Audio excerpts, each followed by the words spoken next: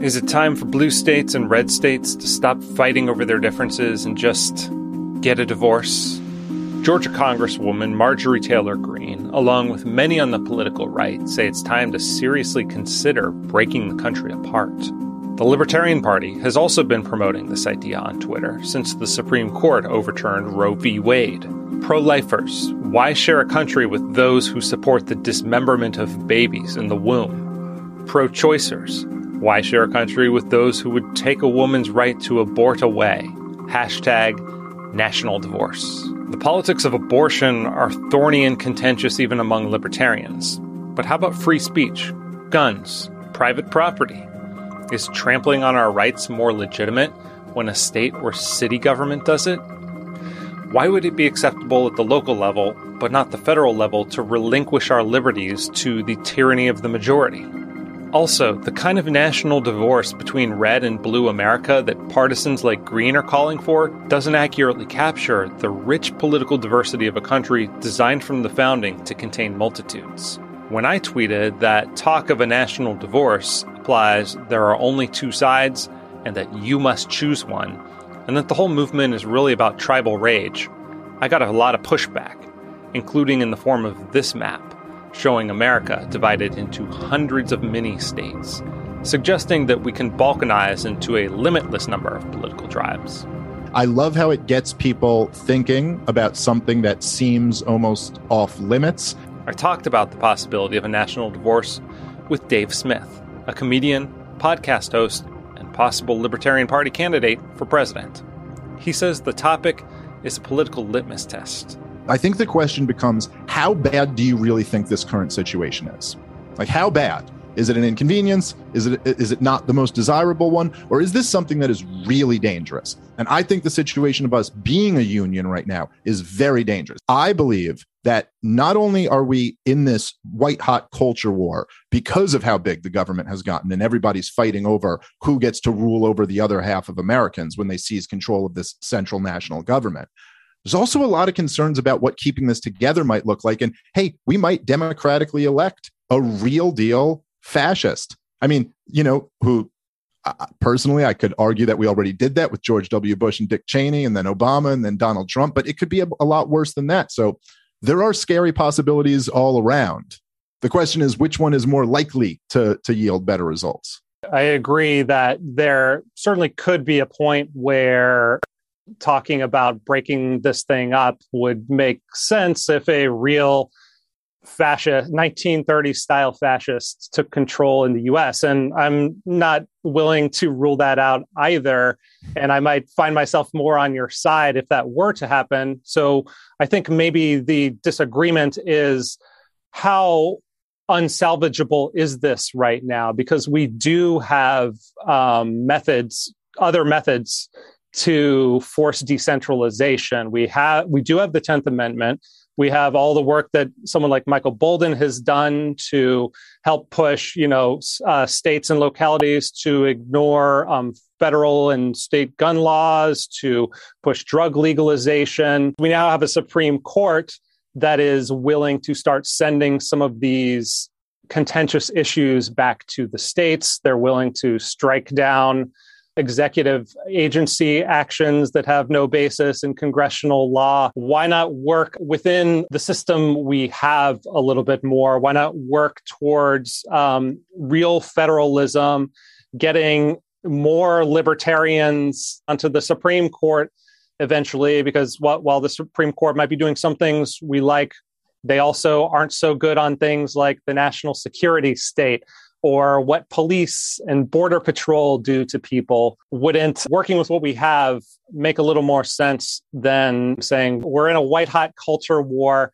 so let's start dividing into red and blue states and see where that goes? I don't disagree with any of that. I just see it as kind of a false choice. Like, I love Michael Bolden, both as a person, and he's a good friend of mine, but both as a person, and I love the 10th Amendment Center. I think that's fantastic. I think anywhere you can nullify any law is great. And anywhere that you can see a little bit more decentralization, a little bit more federalism, I'm for all of that. So I don't see it as one or the other. But I guess the question kind of comes down to, like, do you believe that a group of people has the right to secede from a government that they don't want to be part of. And if you believe that, then you're at least in principle not opposed to the legality of a national divorce. Yeah. And I do think that we've kind of reached a point in America where it's very reasonable to ask this question when you see where so many people are, how divided these different portions of the country are, and to say, well, why exactly is it that you guys want to be together? I do worry that it's a throwing the baby out with the bathwater situation, because even with the example of lockdowns, the federal courts are the ones who intervened in some of these blue states like California, where I was living at the time, and said, you know what, you can't just shut down churches indefinitely. And so that's the point that I think is worth pondering and perhaps preserving from a libertarian perspective, is the idea that here in the United States, we happen to have a constitution that is based on very libertarian principles of protecting natural rights. And I grant almost all of what you're saying, in that many times that is not upheld and it's ignored, but it is still a source that can be drawn upon occasionally to restrain state action at the state level.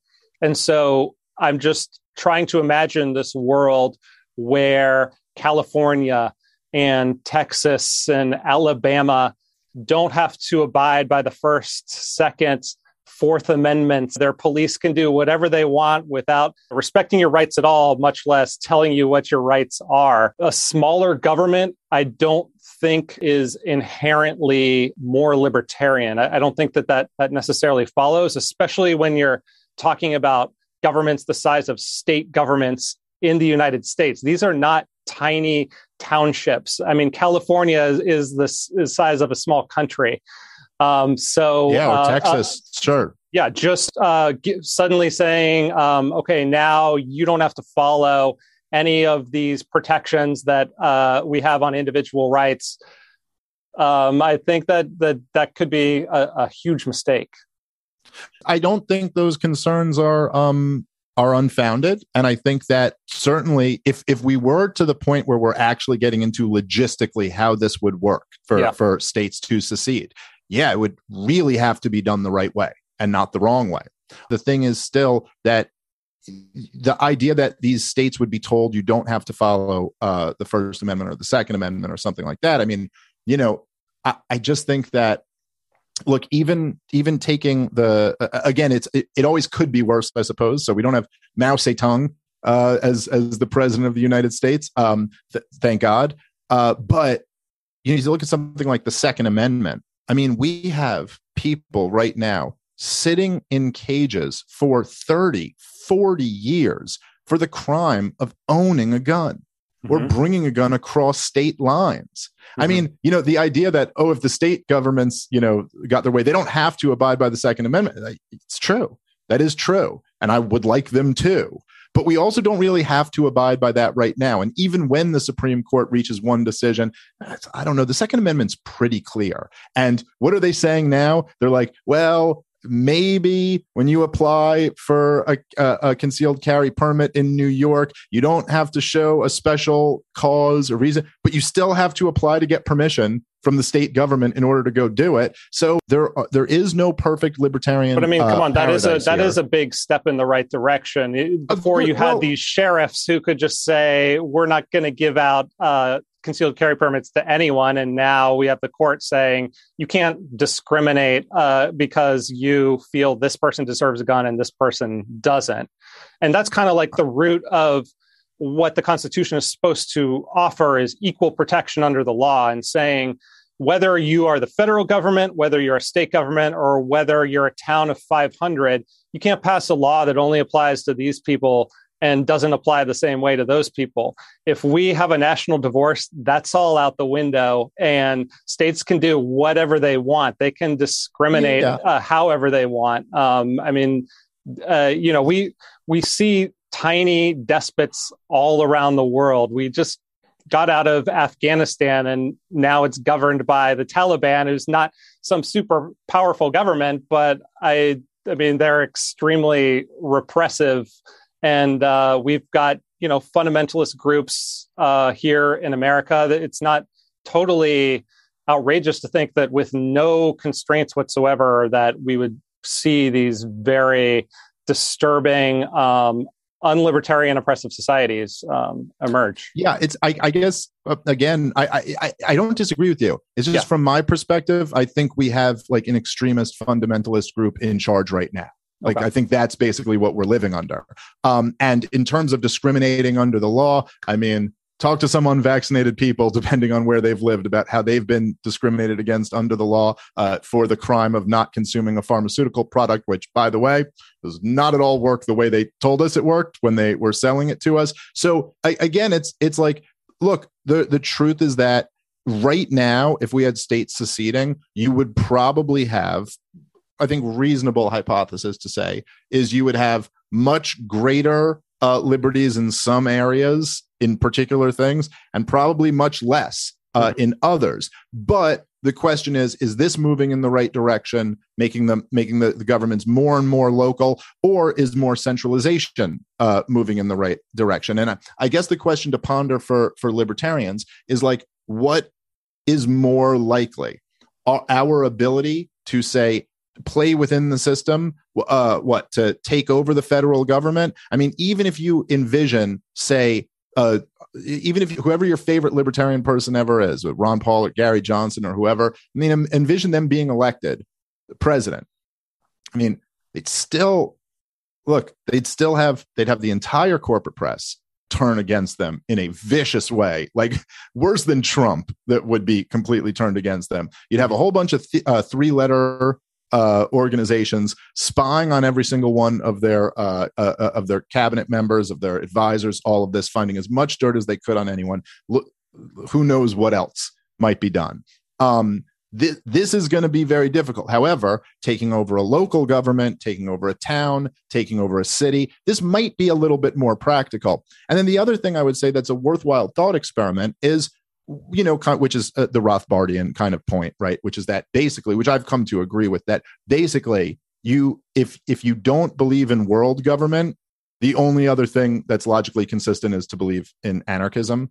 Like, there's no kind of reason why there should be any step in between. I mean, if New York and Canada, if America and Canada can be in a state of anarchy kind of with each other, and you don't think there has to be one government ruling over the two of them, why is it then that we can't have more and more secession, and all the way down to neighborhoods, blocks, individuals?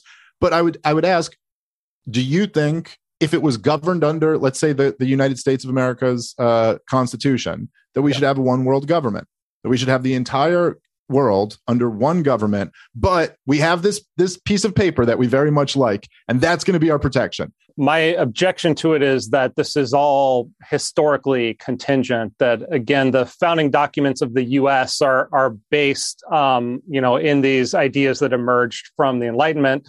The idea that we're going to get the globe to agree at this point on kind of an agreement based on just minimal protection of natural rights, it's so far-fetched. That's the same argument for the country. That the idea that we're going to get these 330 million people to all agree on a limited government that's only there for rights protection, and that this is going to remain stable, also seems to be far-fetched. An objection that I aired on social media was that the term divorce itself is something that most people associate with two people ending a marriage. And in an American context where everything's so polarized between right and left, blue and red, that this evokes the idea of breaking into red America and blue America.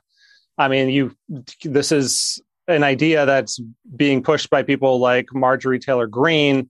It doesn't seem like an improvement from a libertarian perspective to just be pushing this message, specifically the term divorce and what it connotes. What am I missing there? Well, I mean, I think that's a fair criticism. I mean, sometimes these terms are not perfect. I think that the The term secession is not great either, because what everyone thinks of with that is not, they don't think of the Declaration of Independence, they think of the Confederacy.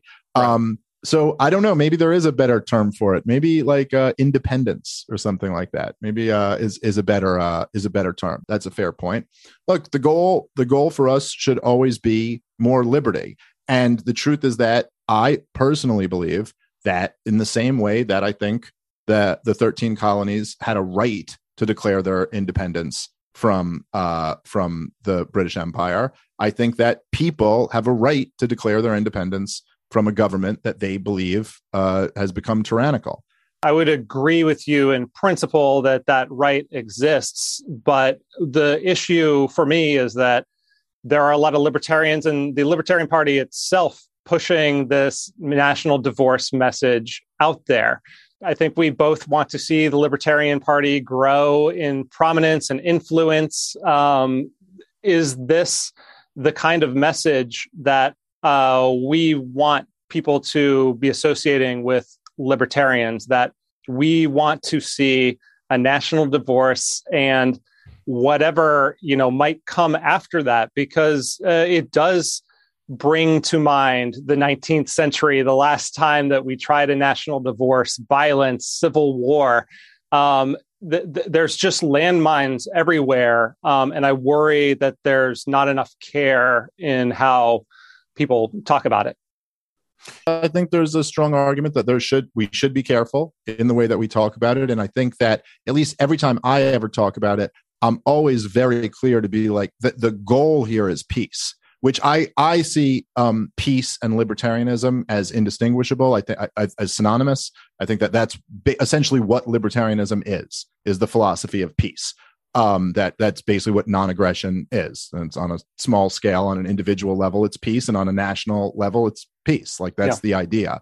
So I think anything we're promoting, we should always be as crystal clear as we can that the reason that we are promoting this is because we want to see a peaceful outcome. So if that's a peaceful separation or a peaceful organization, either one is fine as long as it's peaceful. So I don't think that's unreasonable. I think we should try our best to be clear. It's tough sometimes, I think, on Twitter. You know what I mean? To be like clear with any message. Yeah. I do think that for the Libertarian Party to be successful, we are going to have to be radical and shake people up a little bit and get people to consider a whole new way of thinking about the world. And almost everybody who has been very successful at introducing libertarianism to people and getting them to convert, or whatever you want to call it, at creating more libertarians, it's always the people who are really they're the radicals. It's always like Ayn Rand or, Harry Brown or Ron Paul or these people, even Milton Friedman, who did a very good job at this. It was never his more moderate positions that converted people. Milton Friedman didn't convert people by saying that he thought the Federal Reserve really should have, had easier monetary policy in 1929 or something like that. He did it with free to choose. He did it with this radical vision of being a completely different way to live than what we're currently under. And so I'm not against the Libertarian Party kind of using bombastic language to try to snap people into a different way of thinking about the world. I would say that another way that libertarians have succeeded is by being pragmatic and persuading people to implement more libertarian policies, which maybe people don't accept because they accept the libertarian philosophy wholesale, but because just this one idea, like giving people school choice, sounds good. And then when the policy works, they want to expand it and they're open to hearing more ideas along this line. Is there a role for both of these in the vision of libertarianism that you see moving forward? Oh yeah, I completely agree, and so I've been saying this for a long time, since before the Reno Reset and all this stuff, that there's kind of this split sometimes in libertarians where they say it's either like the radicals or the pragmatists, and I think there's a real strong case for pragmatic radicalism, and I think that in the Libertarian Party in the past, you've kind of had this this divide between like really stupid radicalism and really milquetoast like compromised pragmatism. So you would have the radical in the Libertarian Party would say, I don't need a driver's license. I'm against driver's licenses. And that's like, oh, okay, wow, you're radical, but it's on this really like in this really stupid way to be radical, like that isn't going to resonate with anyone, that everyone goes, okay, that just seems crazy to me. And then the pragmatist would be like, saying let's legalize marijuana, but none of the other drugs. I think like Ron Paul was the best version of all of this, where he was the most radical, but always put the most important issues first. Like he was like, this is what we're really against. And what we really care about is not being completely pure on driver's licenses, but we care about being completely pure on the wars and the Federal Reserve and the war on drugs and the police state and like these things that really matter. And then trying to coalition with everybody, whether it's Dennis Kucinich or Bernie Sanders or whoever, on any one issue that might be really important. And so I think there's room for all of that. I think that's exactly what we should be trying to do. Dave and I agree on the importance of single-issue coalitions, a strategy that's been remarkably successful at, for example, advancing school choice in both deep blue cities and red states. We also agree that the protection of individual rights is fundamental to a peaceful and prosperous society, perhaps just not on how best to achieve it. Is rooting for the breakup of the USA at this moment in time really all that libertarian? This question reminds me of the litmus test posited by the anarcho-capitalist economist Murray Rothbard, whose work has had a major influence on Dave Smith and the current Libertarian Party leadership. What if a button existed that would immediately abolish the state, that is, all government? A radical libertarian, Rothbard writes, would blister his thumb pushing it, while so-called gradualists, including fellow anarcho-capitalist theorist David Friedman, and those of us at Reason Magazine, would hold back as we fretted over the unintended consequences. So is that where you fall? You would be, blistering that thumb, pushing the button to blow up the state if you could? Yeah, absolutely. And I think that I think another point that Rothbard made, which is it pretty clearly indicated in the title of the piece there, do you hate the state? By the way, I'm a fan of David Friedman. I read David Friedman's chapter in Michael Malice's Anarchist Handbook, and I loved it. It's like a brilliant piece. But with David Friedman, what you almost always get are these very like brilliant technical arguments about the inefficiency of governments. And I don't think Murray Rothbard would disagree with 99% of his literature. But the point Rothbard's making is that on a human level, when you look at this institution, you should be filled with rage and passion. In the same way that the example that I like to use is, if you were talking about slavery and your comment on slavery was, well, I think that overall this is an inefficient way to pick cotton, and that a voluntary system of cooperation would produce more cotton at a lower price. Mm-hmm. There's just something kind of weird about that being your feeling. You know what I mean? Like, agreed, that is all true, but you should hate the institution of slavery with a passion, because these are real human beings who are being destroyed and having their existence robbed from them. So that's, to me, kind of like the split. When I look at the federal government, I don't think to myself like, as many libertarians do, they'll kind of have this thing where it's like, what a bunch of jokers with all of their unintended consequences and these do-gooder programs that really end up backfiring. And I'm like, I don't think they backfire. They enrich all the people who they're trying to enrich. I look at the federal government of the United States of America as the greatest purveyor of violence in the world, that is responsible for, just in the last 20 years, the deaths of millions of Muslim people in third world countries, which, by the way, has also made quite a few people very rich. So to me, that's really the fundamental split. It's like, how evil do you think this organization is? See, what I view as a fundamental split is the method to getting to a smaller state, maybe even no state. Let's say Rothbard's thought experiment had some plausibility to it, and you could eliminate the state, the question just immediately rises, what comes in its wake? So how do you feel about the idea that we've never seen in modern history a functioning anarchic society, so we need to kind of proceed with caution and kind of slowly unwind to get there rather than burn it all down, let's say?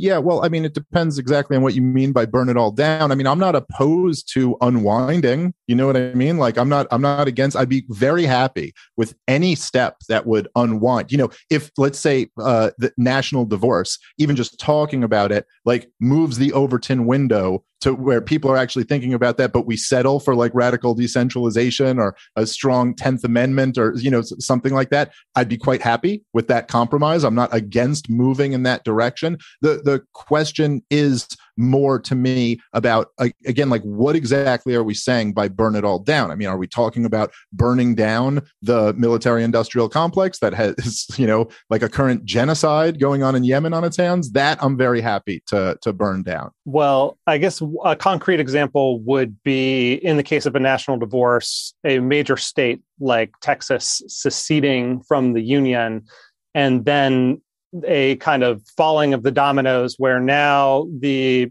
Constitution does not really apply to the people living in the United States. So we're saying, we don't have a need for this anymore. We're just going to kind of discard the past couple hundred years of history and try something new. Is that what you have in mind when you are entertaining the idea of a national divorce? I'd almost have to reject the premise of the question. And the point, and I think why so many people are at the point of entertaining this idea of a national divorce, is that the Constitution has already been disregarded. And I mean, you know, you give me an amendment to the Bill of Rights, and I'll tell you how the federal government has wildly violated it in every possible way you could imagine. He's right that words written down on an old piece of paper aren't enough to protect our rights, but they do matter. As Austrian Nobel Prize winner F.A. Hayek wrote, "The only safeguard against creeping tyranny is a clear awareness of the dangers by the public."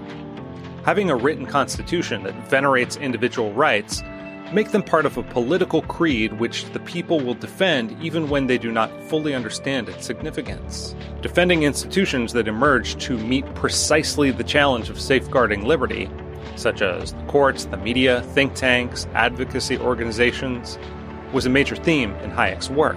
What we must learn to understand is that human civilization has a life of its own, he wrote, and that we must cautiously and humbly aim at a piecemeal rather than total reform to avoid the kinds of bloody and barbaric upheaval that ideologues of the 20th century inflicted on much of the world. Does this cautious approach mean every government institution must be preserved? Of course not. I'd like to see a libertarian president immediately shut down federal agencies, end America's foreign military occupations, and for the Supreme Court to declare the modern administrative state unconstitutional. We should be engaging in political struggle and pressuring courts however they can to protect Americans' liberties against all governments, federal, state, and local. The most effective method for increasing freedom is the use of technological tools that allow us to bypass the state altogether and extend the scope of the Bill of Rights. Print your own guns, communicate through encrypted services, build new worlds in cyberspace, and hold and transact in Bitcoin, which the government can't censor or devalue. I'm grateful Dave Smith took the time to talk all this through. And he did convince me not to rule out future independence movements as a check against tyranny. And I appreciate that he could acknowledge the perils of talking loosely about something as consequential and potentially bloody as a national divorce. In a reply to Murray Rothbard, David Friedman stressed the value of humility in politics, writing that my arguments and Rothbard's could be wrong. Some sort of government might be the least bad alternative among workable human institutions. Rothbard, on the other hand, was certain he was right and viewed disagreement as war. That's why I'm not a button pusher like Rothbard or Dave Smith. I want to know what comes after the collapse of the state, and we simply cannot know. Always proceed with caution in the face of uncertainty. A dramatic national divorce and the ensuing total reform that Hayek warned about could lead to a more libertarian world, or it could lead to chaos and destroy the hard-won liberties that emerged from centuries of unplanned human effort. It's a gamble. How lucky do you feel? The Constitution isn't a holy text. It's not an all-powerful shield against government tyranny, but it is, as Frederick Douglass once put it, a glorious liberty document. For libertarians, it can be a weapon, quite a powerful one, in the arsenal needed to defend our liberties and decentralize power. Instead of tossing it aside, maybe the task is figuring out how better to wield it.